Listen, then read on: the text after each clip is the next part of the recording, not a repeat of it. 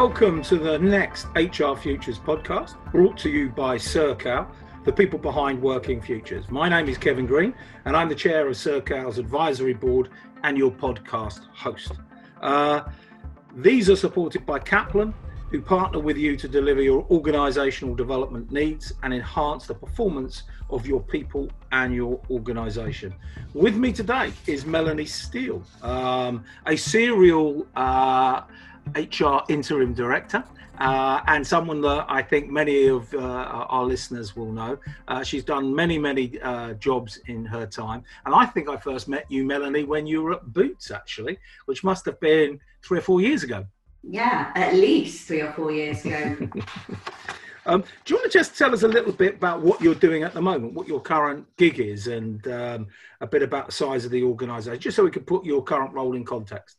Yeah, of course. So as you said, I'm a career interim. I specialise in people change and transformation, and got my own company, People Change Expertise. And my current client is the company called Arup.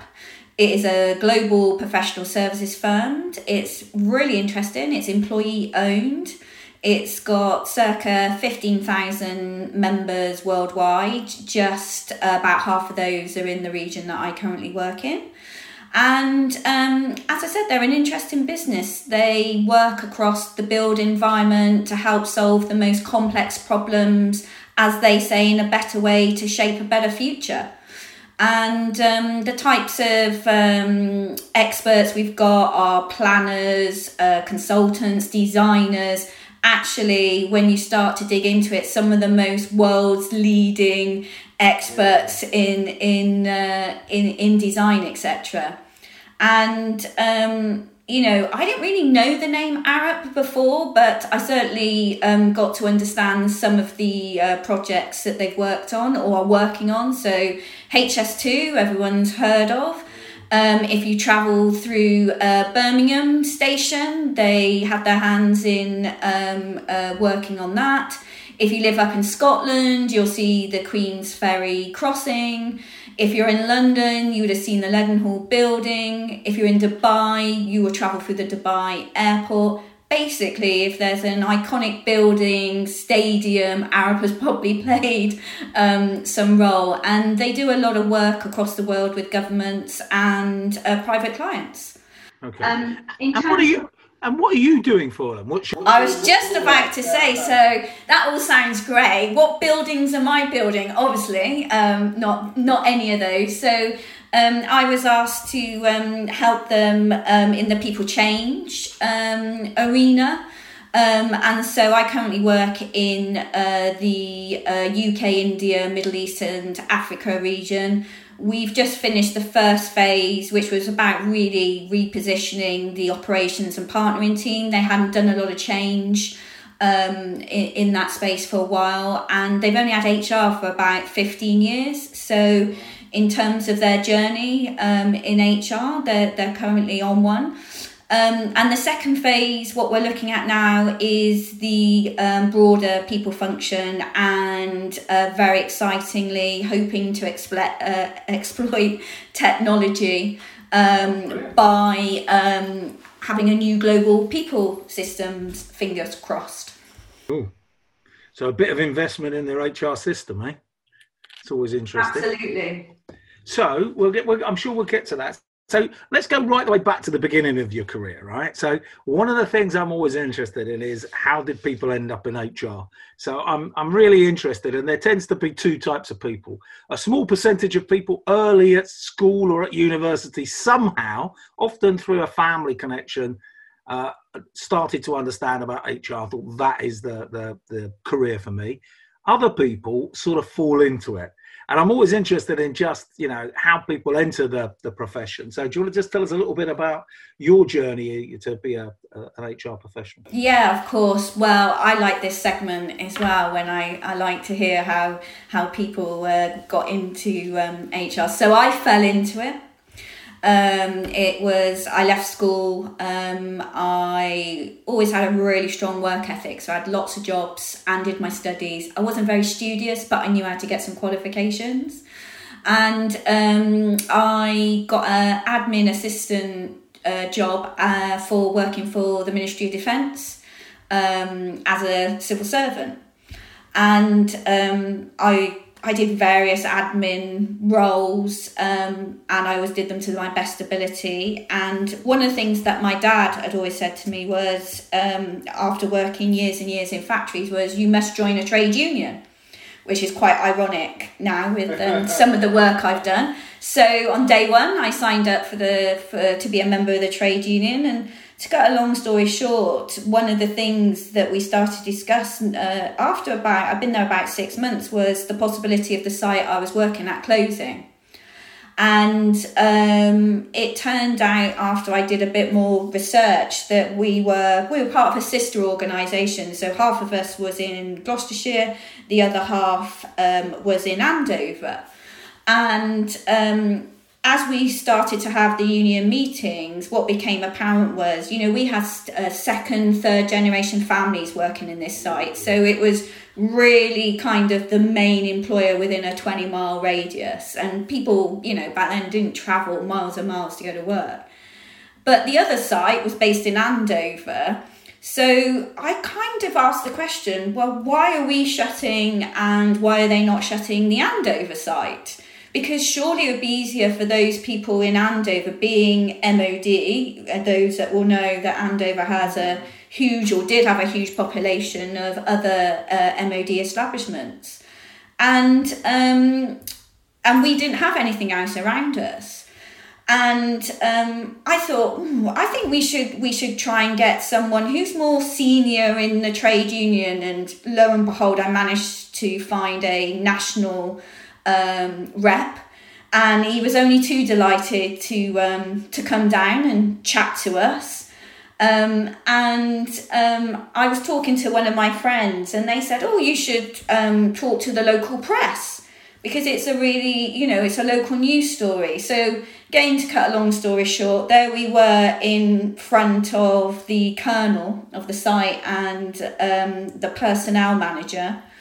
And we were what I would call now, which obviously none of this, I didn't know any of this at the time, was putting our business case forward as to why we wanted to save the site and how they could maybe look at shutting the other site. And I can remember during the conversation, that they'd said, well, it's not that easy to redeploy people. And I said, oh, well, I found a contact who works in personnel, and they said that they thought that there could be possible, because in Tidworth Garrison and other sites, but they're recruiting.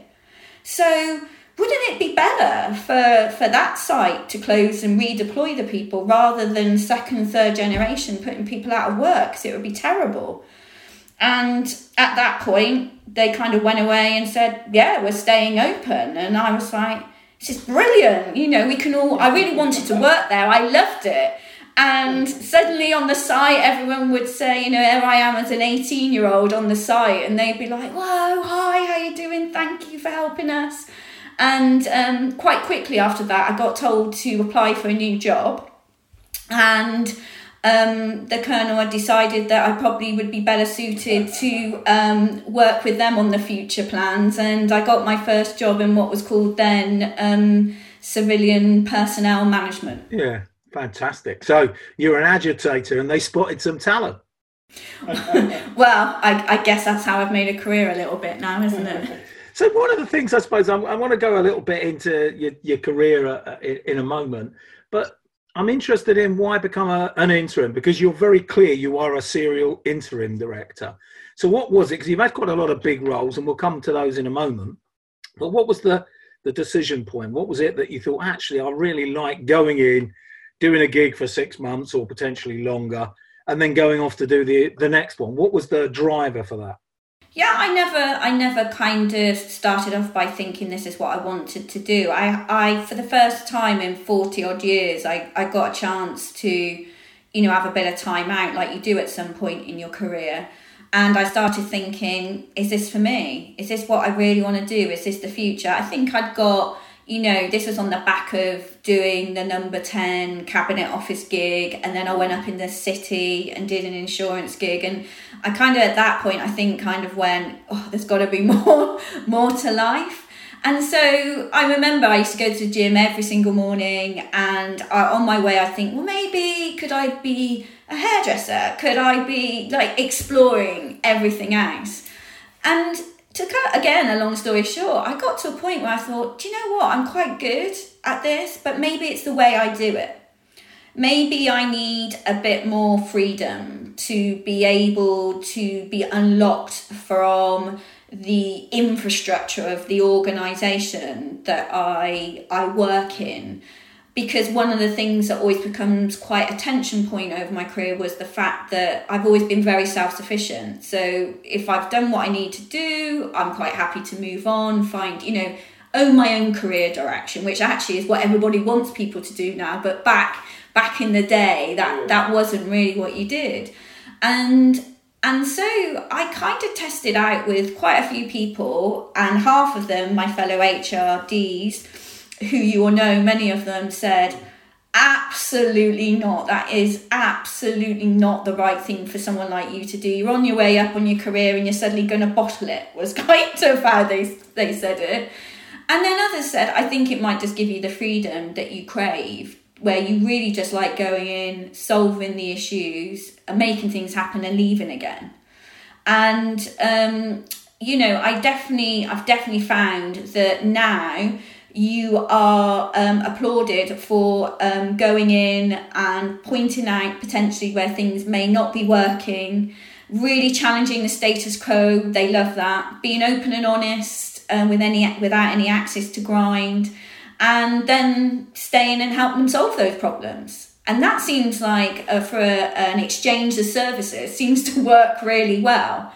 Whereas maybe when I was a perm, sometimes you'd be told, well, you don't want to ruffle feathers by raising this. And I kind of was always very independent and very ethically driven. So is it you've lost the politics? You don't have to play that game, the organisational stuff and where you fit and how you do. As an interim, you feel you have the freedom to challenge and to question and to... dig around and show, hold the mirror up. Yeah, look, when you work at this level, there's no such thing as I don't want to be involved in the politics, right? So, when people say that to me, I'm like, well, you probably shouldn't be in business, because there are politics wherever you go. And maybe that's because I have, I've done capital P politics as well as small p politics. But, that's just ingrained in an organisation. I think the difference is, my future doesn't depend on it. And I generally don't need anything from that organisation apart from I have a genuine desire to deliver them the best service that I can, which is not always what they ask for when I first go in, as you all know. And with that comes like a building of a win-win. You really feel like, of course, you have to help them to influence, senior teams. Of course, you can see how it plays out. But I guess you're a little bit more, you've got your one step removed and you're looking in. Yeah. Okay. So tell me a little bit about the differences of the jobs that you've had. Because, again, I'm really interested, cabinet office, Boots Opticians, Arup, Unilever, very different organisations operating in different markets. So tell us a little bit about, I suppose, the difference for HR in those organisations. Yeah, well, I say HR is HR. Okay, so the difference for me is context. So what is that organisation about? What's their commercial position? Are they doing really well? Are we investing? Are we on the lookout to buy? Where are they in the market? Who are their competitors? Then the culture of the organisation. So how does things really get done? And of course, everyone wants to tell you how it works, but I have never been into an organisation yet that what the people say it's how things get done is the reality. So I always find that quite interesting. And what's their future ambition? So, typically, you're there because they need to do something. It could be to shut it down. It could be to do mergers. It could be to grow. But for me, I stand quite firm that HR is HR. I think the only bit I would probably kind of just temper that with is, private sector and central government are different. And I mean, they speak different languages, they do business differently. But I'm a massive firm believer that, if we could have more kind of movement between the two, then the world of business would be a better place. And the world of government would be better as well, wouldn't it?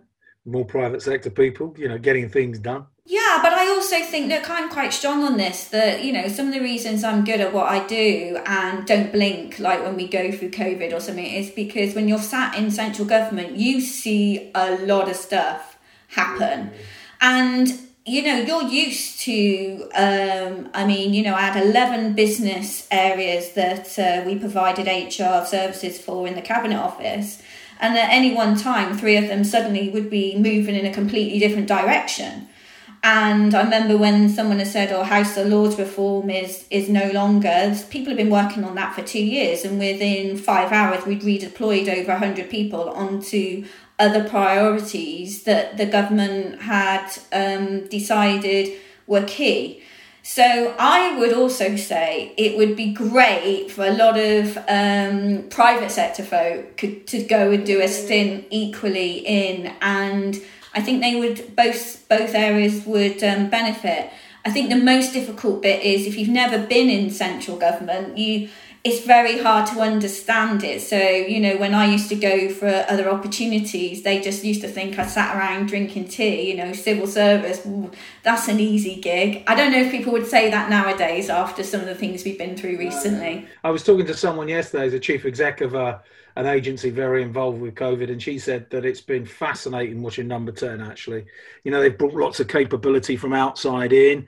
They've had all the scientific guys that are sort of ruling the roost, and she said and also the politics and how it's played out has been absolutely fascinating. So, but she was, I think, on the whole, impressed at the speed that they're moving and the things they're trying to do.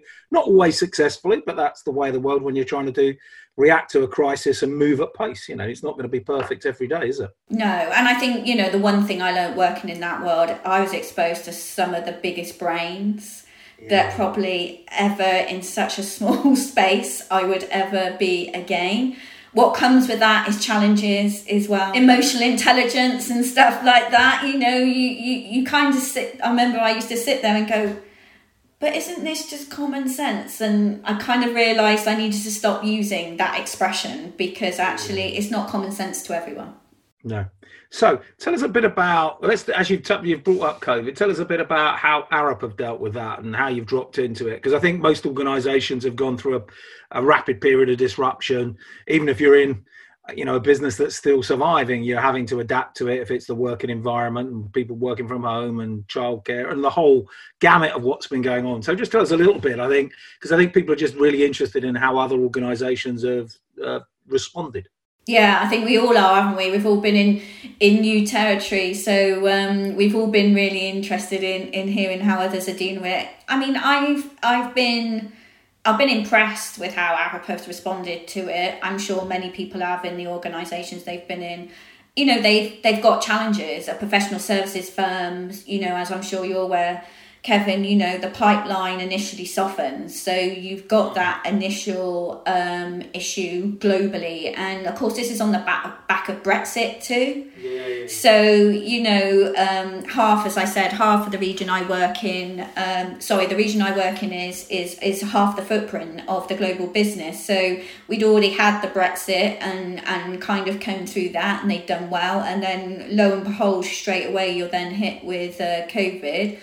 I guess we kind of could plan because we've got a business in China, so that obviously got hit first. So trying to understand, get those learnings, what are they doing, and then pass them on. And as it is an independent business, it's members owned. The first thing we weren't all talking about was obviously shareholders and profit.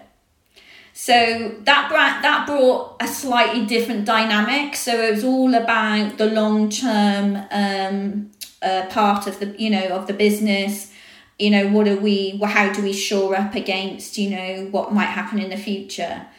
But I think the thing that is most impressive is that Arup obviously designed some of the best buildings, therefore offices. And so they have these most amazing offices in most major cities, like 5-minute walk from the station.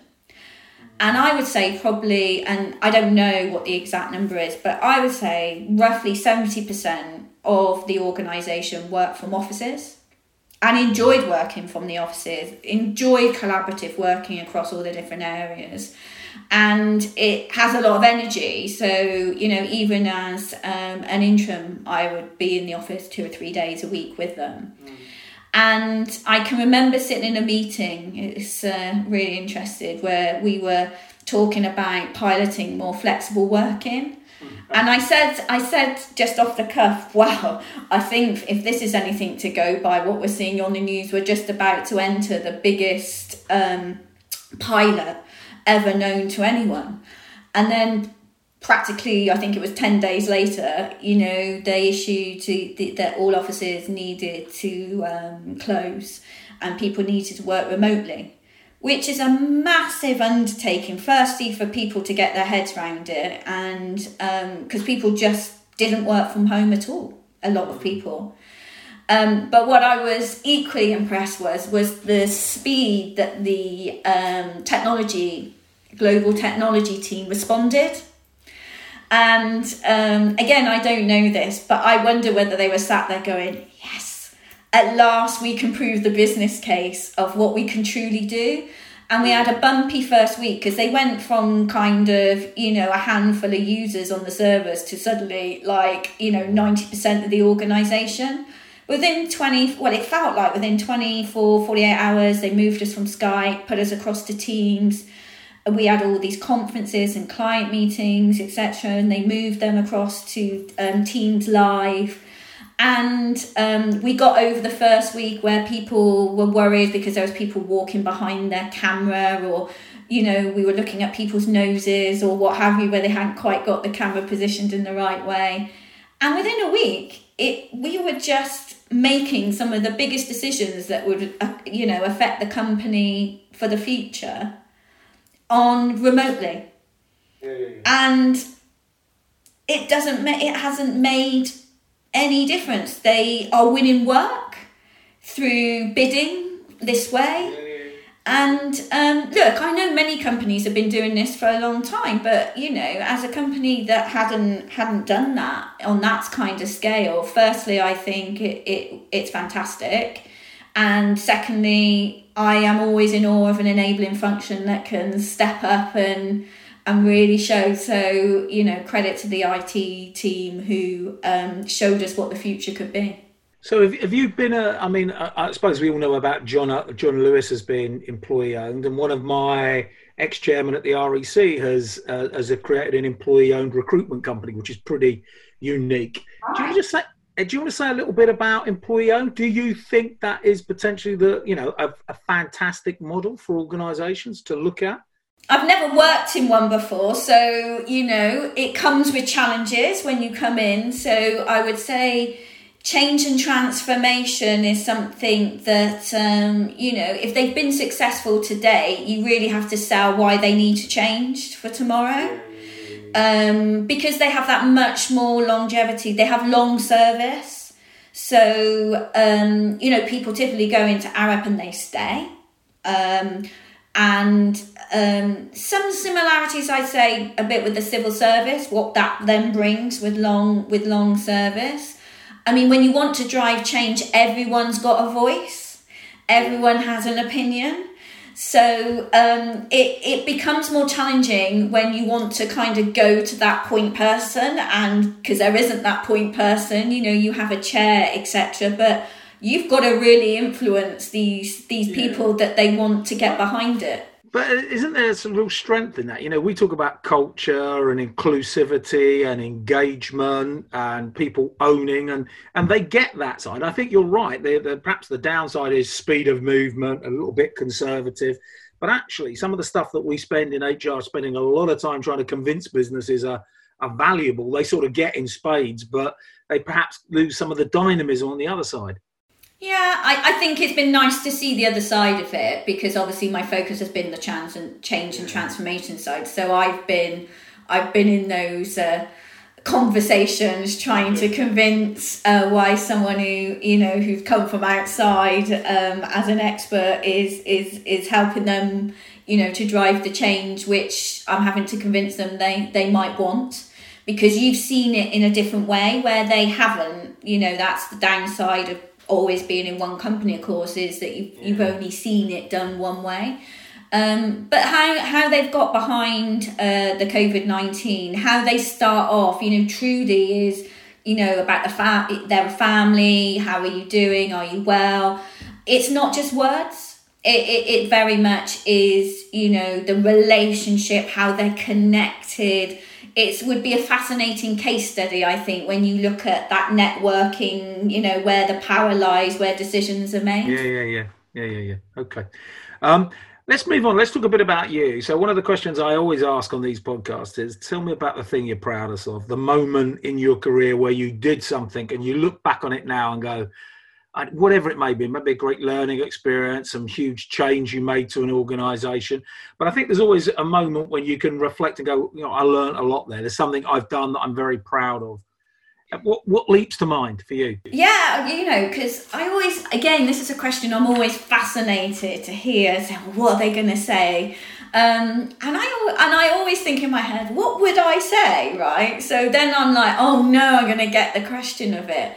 And I'm going to be honest, right? The first thing that come to mind, and you might say, oh no, this doesn't cut it. But the first thing that come to mind is the ability to stay relevant.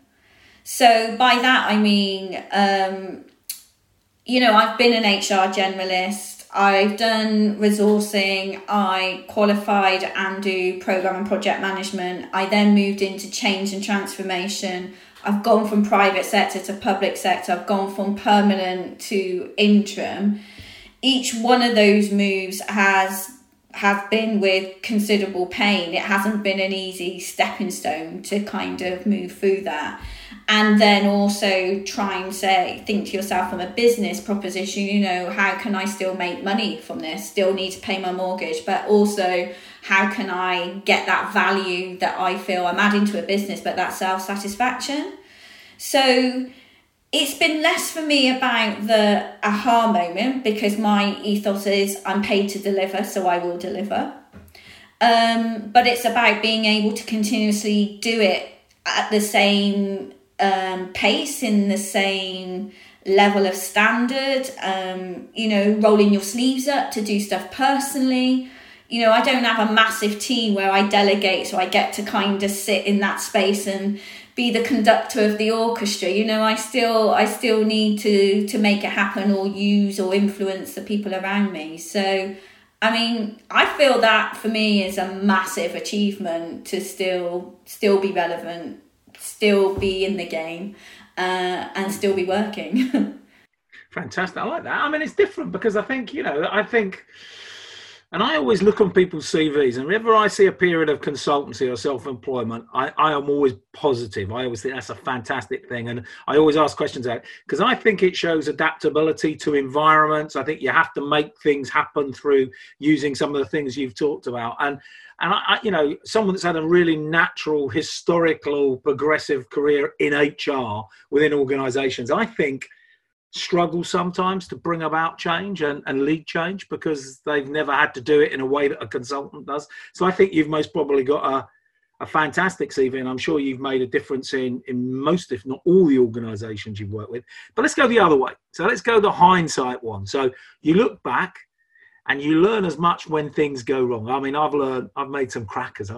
Another time, another place. But this is about you, Melanie. So tell me a bit about where something's gone wrong. There's been a failure, it didn't work, and what you've taken from that. You learn from these things not quite working or not going to plan or whatever it may be.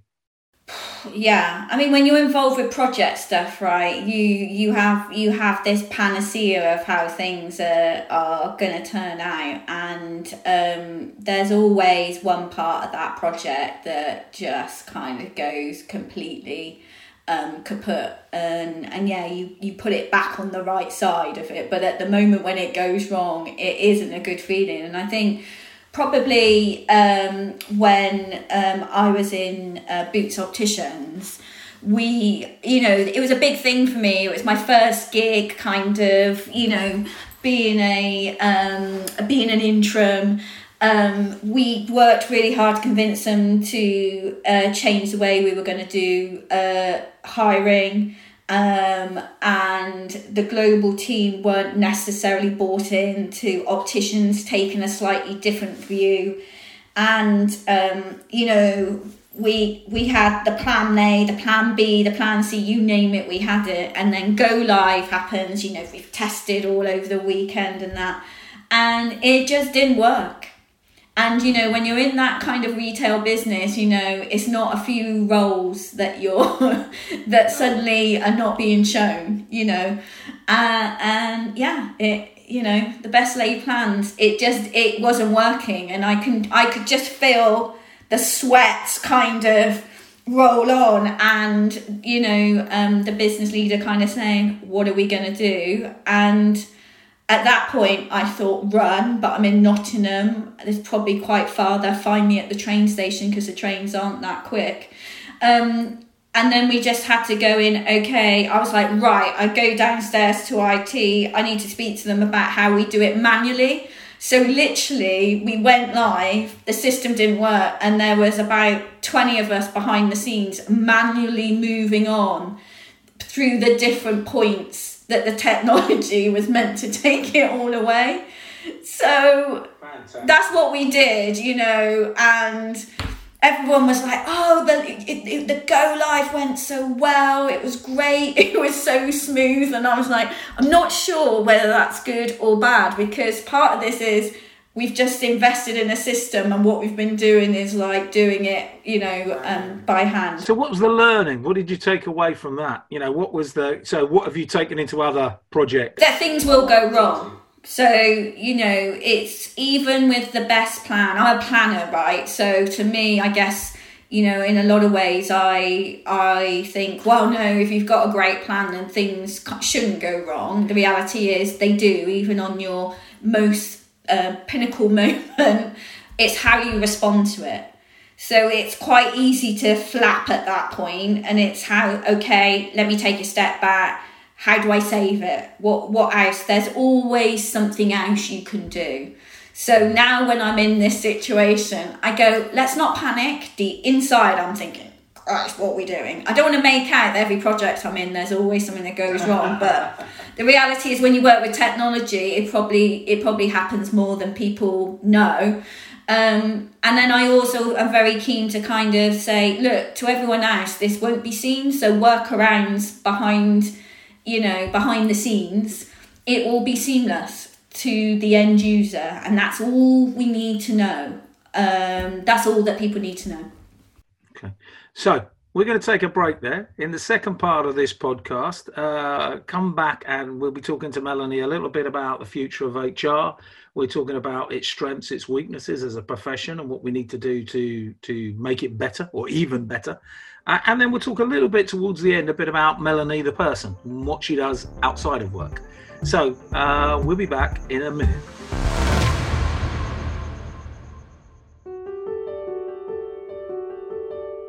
As the world comes to terms with the COVID-19 crisis, Sercal want to help HR leaders look to the future.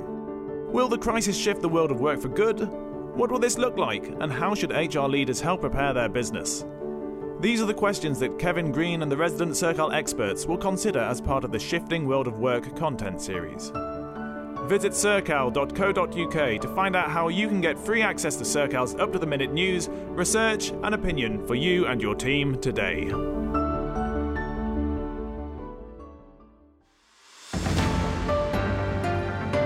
Welcome back to the second part of this HR Futures podcast. With me is Melanie Steele, who's an interim HR director and change professional, and currently working at Arup.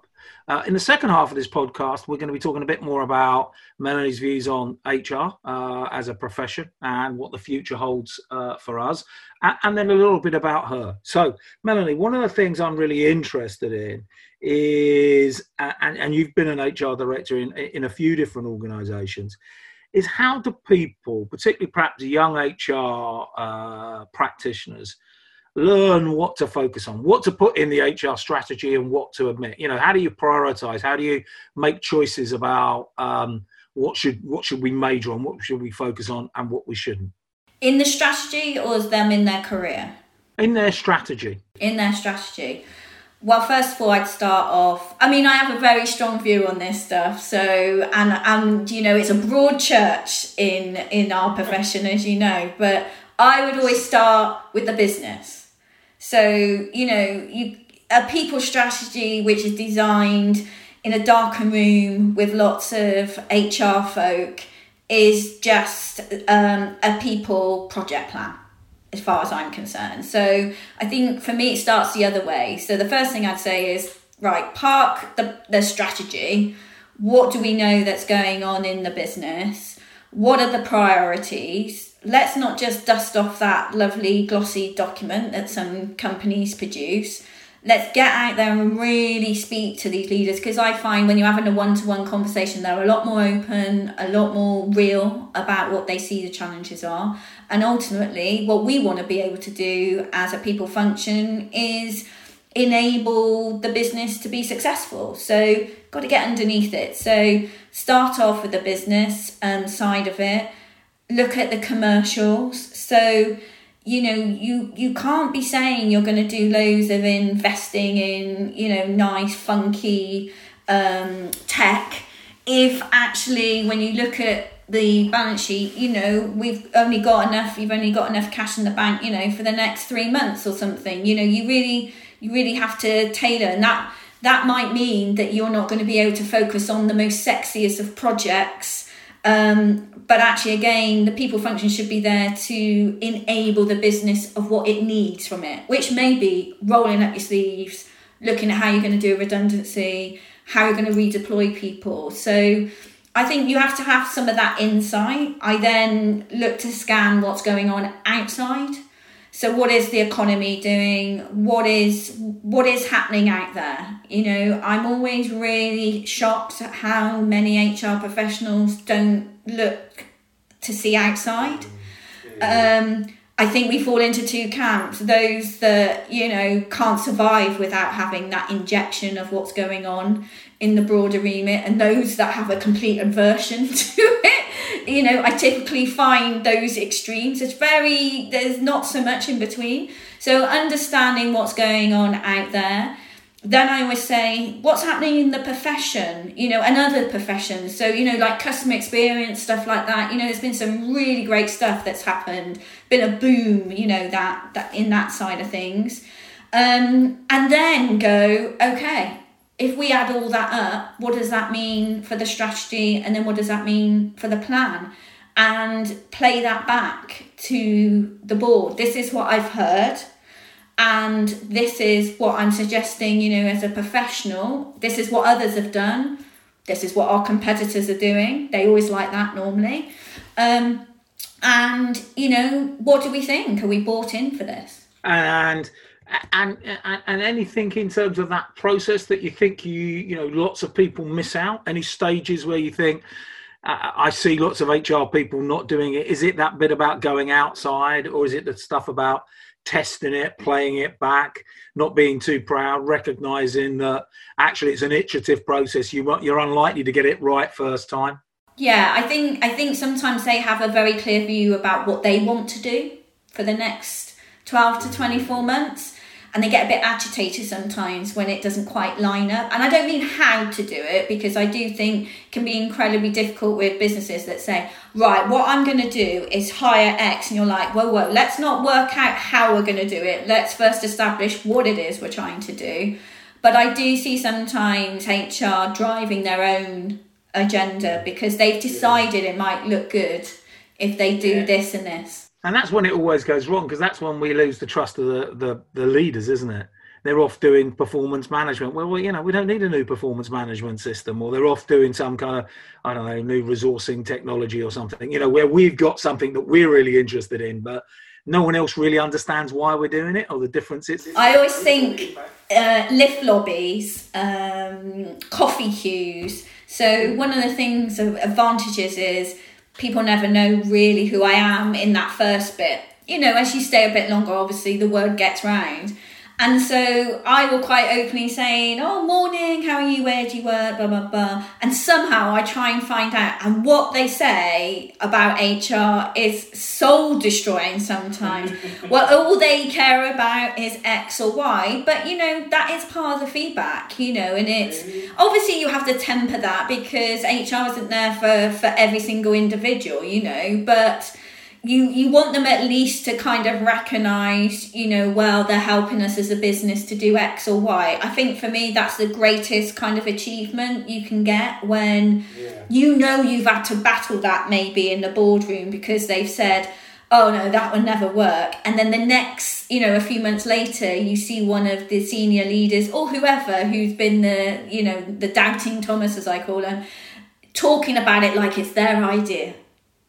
And I say to any team, that is absolute gold. And they go, but that's outrageous because they never felt it doesn't matter because what they've done is adopted it on behalf of the business and we are part of the business. Cool. Tell us a bit about what you think HR's biggest failing is or the thing that we need to focus more on. You're quite an advocate. You're out there quite a lot. I think we're making progress. I think the profession's moved on, but I still think there's a journey to be had, and I'd be interested in your views. Well, I cannot believe we still have these blinking conversations about seats at the table and the obsession of titles. I keep seeing people pop up where they've changed their title. So HRD seems to be out of favour and everyone wants to be a chief people officer, and I just go, what does it matter what you're called? Delivery and execution is the biggest gift that you can ever have, from a business. So I think we get self-obsessed, and unlike other professions, we really look at each other and we obsess about the profession sometimes. And, again, Broadchurch, my thing is I'd rather be out there with the business making things happen. Equally, I do commit, as you know, to trying to enhance the profession. I think the other thing is I would love HR to be more integrated into the business. I still feel it kind of sometimes feel like it's them and us. And some companies have really got that working well, but others you can still see that it's quite a separate team. And they talk about policies or they talk about the plan or the future. And it's not from the position of the end user.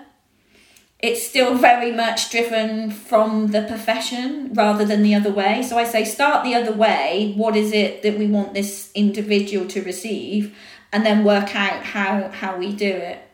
So, I agree. I think we've still got more work to be done. Okay, let's move on and talk a little bit about COVID, I suppose. So what do you think that's going to do for HR professionals in the next year? What does this mean for the HR profession or HR people in different businesses? Some of them have been through, the whole remote working thing, the focus on getting that up, being operational, now getting the structure and the right size in the business, so they'll be doing restructures and all of that. But also there's stuff, there's some real positives in this as well. There's lots of, you've got to forget that you can't forget this is a health crisis and people have lost their lives. But it is going to change organisations, I think. So I'd be interested in your take. So what should the HR profession be taking from, this experience? Well, obviously it's a serious topic, but just kind of because it is a podcast, putting a slant at it. My first thoughts were all those people who love doing operational HR are just rubbing their hands together where everything, when we were doing furlough, cost reduction, it's the bread and butter, isn't it, of what many of us were brought up to do. And, for a lot of years, we've been talking about people need to be more strategic, they need to be influencing more. And I thought, this is the heyday that's coming back. I could actually, joining some of the calls, that brilliant support, I think, a lot of people like CIPD, CRF and others, LACE and that have done these webinars. But yeah, my initial thing was the operational crew have come out and they're going to be loving the initial part. And my goodness, that does prove to us, though, we still need it. So I think I think that is the thing, you know, where we keep having this conversation, is it operational or is it strategic? We need the combination of both, right? That's the reality of it. I think going forward, there is no blueprint. So I think this is probably the first time in my career where no one's done this before. Yes, we had recession, but there was also, you know, particular sectors that were probably more affected. It was, you know, particularly based more countrywide and what have you. So I think having to step into that unknown space is what we desire, you know, we desire people to do, which probably for people like you and I, we love that. So it's like, wow, we can fill the space, you know, and we have to get to grips of what is the economic position. So, you know, the CBI, I've been tuning into the CBI, you know, webinars, listening to them in the evenings and that, some brilliant information, you know, coming through that. We need to be able to take that and work through, okay, what does it mean for this business? And I think, you know, we have to become experts in scenario planning. Because again, there's not going to be one size. So at the moment, you know, actually maybe the business position in some sectors, not in all, but in some sectors isn't as bad as what we anticipated, and we need to do that modelling. So again, these are kind of skills that we've been pushing for some time in HR that we need people to be more competent with. And on the other aspects of remote working, well-being, I think we need to not allow businesses to slip back. I do think there will be businesses that will crave to go back to what they consider is the norm. I think probably we're getting to a position where they won't be able to do that because of how the lockdown will get released, but who knows, we'll know more about that. So. And I think the other thing is about leaders. So I do notice that leaders are like, right, we need to wait before we hire. We need to wait before we deal with this performance issue. And I think we're going to have to help leaders to do some of these more tricky aspects, which many of them might try to lean away from. In a more remote way, and I think that's quite a challenge because, you know, let's be honest, in HR we always talk about what we want to be doing in the future. I think you talk about this a lot, you know, is, you know, you've got to kind of have those people skills in your leaders really to be able to move up the dial to do other things. Otherwise you just get dragged back into supporting the business leaders or pushing them to do what they need to do. So I think it will change the way that people need to lead people too, which I think is not a bad thing. Yeah, I think there's, I mean, I think I've talked to lots of HR directors during this period and some of them have been very honest and said, look, the thing that's become apparent is we've got lots of leaders and managers that just ain't up for the job, you know. What become quite stark is all of a sudden, you know, inspiring, communicating, engaging, taking people, dealing with human emotions, concerns, issues, bereavement, ill health, all of that. And some of them have just fallen apart and others have been brilliant and stepped into it. So I think one of the things HR has clearly got to do is to go, how do we reconcile that? How do we help businesses deal with that, you know, either bring people up to a standard or accept that they never going to be able to do that and find whether there's other roles for them. I think that's one. And the other bit I'm really interested in, and I chair TimeWise now, so I'm fascinated about flexible working and remote working. And, you know, because I'm like you, I've been doing it for years and many organisations I know have always done it. But there's always been a battle. It's always felt like there's lots of, we can't do that. I just think HR are going to be swamped with flexible work requests, and it's quite difficult to turn them down when you go, the whole business has been working this way for 4 months. So, but maybe I'm hoping that I have a take on it. I don't think leaders, I mean, you always get the exceptions, but ultimately, I don't think they got out of bed to say, no, you're not working remotely because, you know, I just don't want you to. I think they generally couldn't see how it could work. And then the whole presenteeism and all of that kicks in, right? I think what this hopefully has demonstrated is it can still happen. So I'm hoping that will reduce from the leader perspective that challenge. And in the HR space, we've all had those conversations with leaders to say, okay, let's just work through this. Why would you not say yes? The performance of the individual will increase, all of these different. And then afterwards, when you really kind of try and hold their feet to the fire to trial it, so you always put a trial in, so that's their get out of jail card.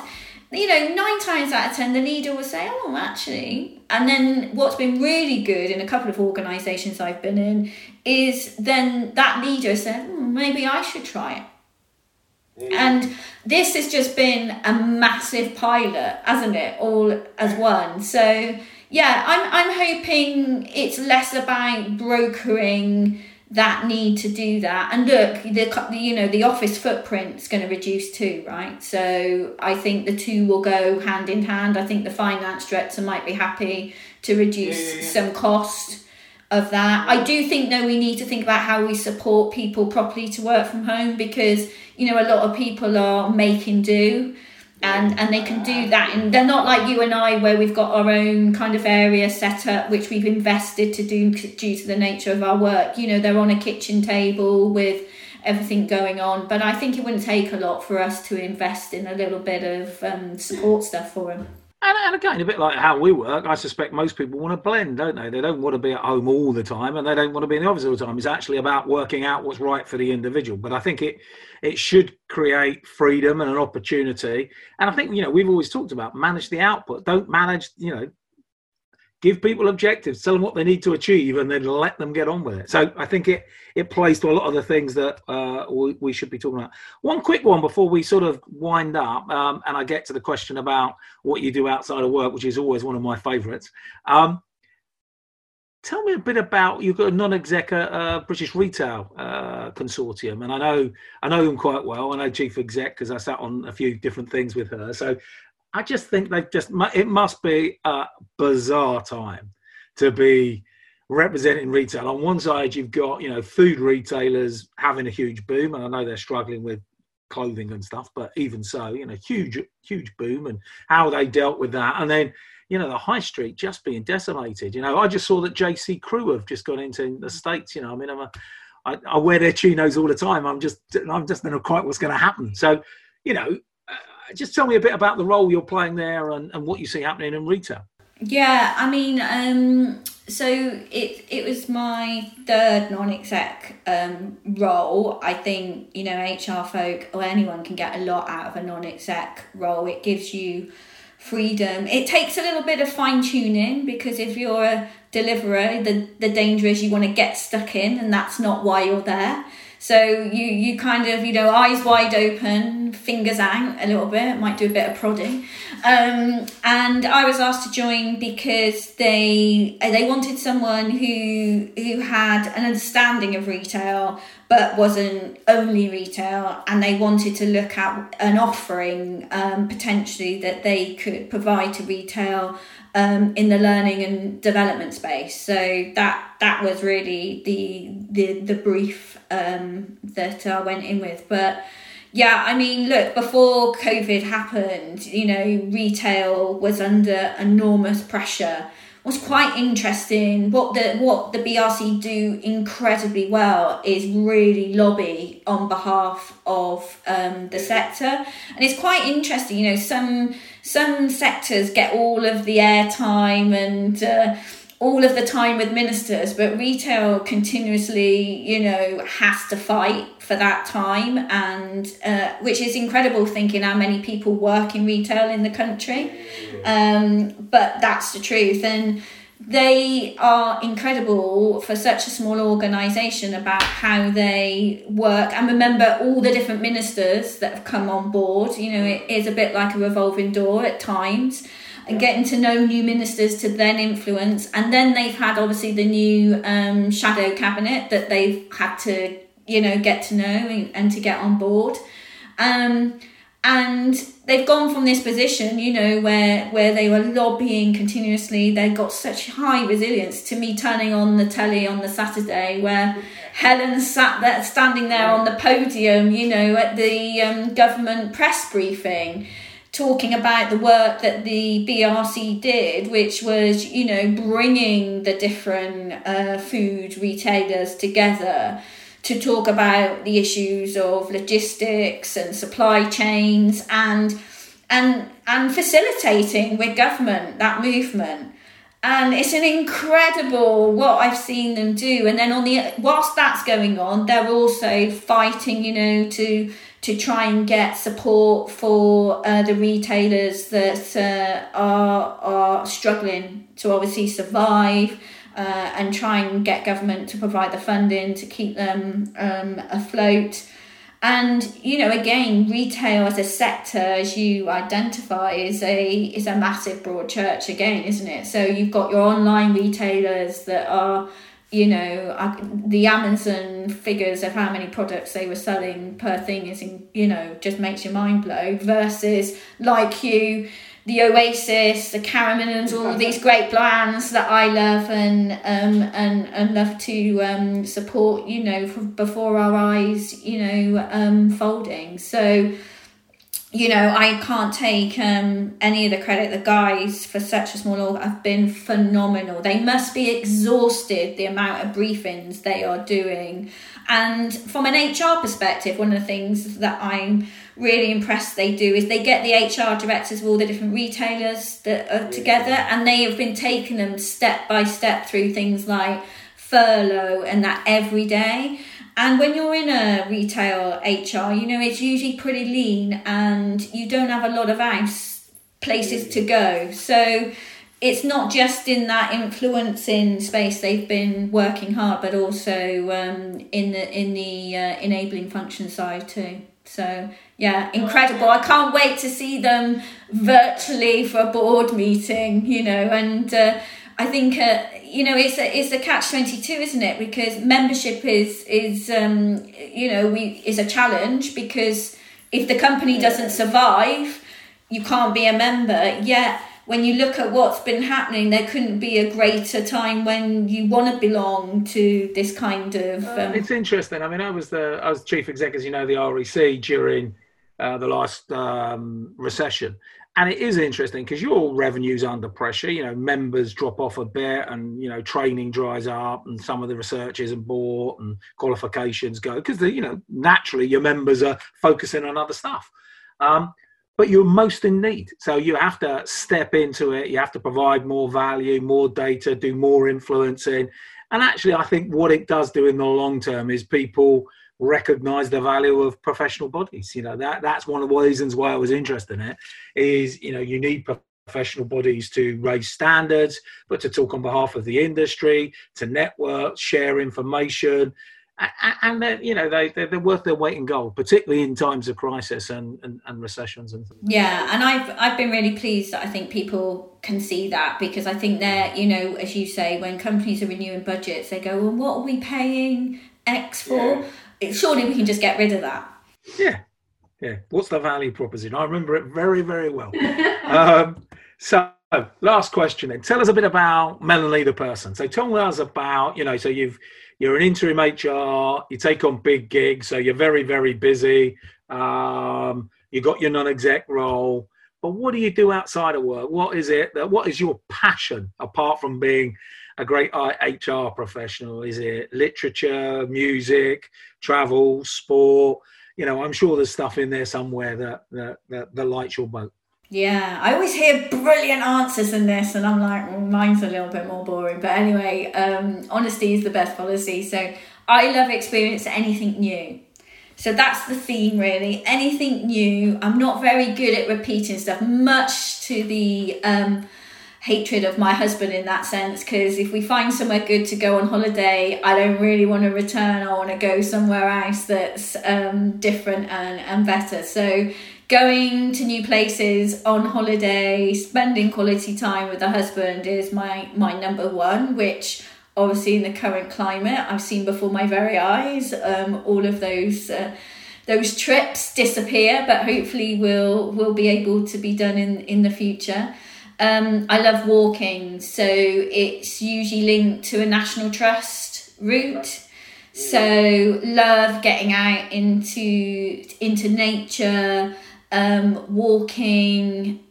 We've got a couple of friends that we're a little group of NT wanderers, so we often will meet up with them. Always ends with a good cuppa and a cake from a National Trust coffee shop as a reward. We love that. And then I guess exercise. I came to exercise kind of quite late in life. By that I mean I did it because it was always about weight and, you know, I never really enjoyed it. And then I kind of realised when I had the time in between work that exercise really helped with my mental well-being. If I went and exercised every morning, I could then really think about what the future was. When I didn't exercise, I felt a bit more, am I really going to move? What am I going to do? And it's kind of taken a step back and going, wow, the common denominator here is the exercise. And so I've kind of grabbed hold of that with dear life, and it works. It really, for me personally, it's worked. So I love doing spin classes in studios that look like nightclubs. So they have this banging bassline music. They have the strobe lighting. It's all dark. And it makes me laugh because I go to a studio in Victoria and I'll be coming out at, say, I go early, so I like to get it done. So I'll be coming out at 8:30 in the morning. And it kind of reminds me back in the day when I used to love going to rave parties, that when I used to be coming out and I'd had a night out, it's kind of, I feel like, you know, the same kind of euphoria, but what I've done now is been doing it in a health way. So that feels quite bizarre, but I love doing that. And what's been great by being in lockdown is I took the decision, I've got to buy a spin bike, because if I thought at one point we wouldn't be allowed to do any exercise, and I thought, oh God, my head will go bang if I can't. And so I get on Instagram, and it's been amazing across the world how people are doing these free classes. So far, you know, I've been to Canada, America, Dubai, Germany, doing these classes with other folk, you know, in the virtual world. And you think, wow, it's one of the things I think I'll miss, you know, in the future when we return. So love doing that. And you know, I love a good box set, watching something, you know, whatever that might be on Netflix. What's your best one recently then? What's your best box? I've just finished Homeland, you know, the last series of that. I like anything which is a bit kind of detective-ish, you know, if it's got a bit of government spy stuff in it as well, that's kind of good. But pretty much any box set. And then I like following F1 as well, but of course that's been put on pause, you know, like most sporting activities. But I really like the kind of performance part of it, you know, and following the stories of how they got to where they are, where many, you know, people think, well, you've got to F1, but you see the path to get there before. And, you know, really interesting about the lack of diversity in it, you know, of how do you start so far back with karting, you know, and getting women involved and wanting to do that, and you know, the cost of being involved, you know, it's how do people afford to do that, and then on the day just the pure adrenaline of watching, and anything can happen.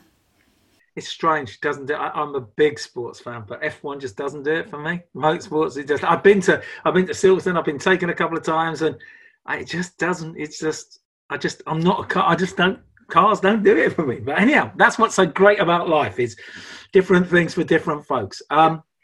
Melanie, it has been a pleasure. I think it's been a great podcast. Thank you for spending the time with us. All the best with getting through lockdown and getting back into the real world. But today's been brilliant. I think many people will enjoy the podcast. Thank you very much. Thanks, Kevin.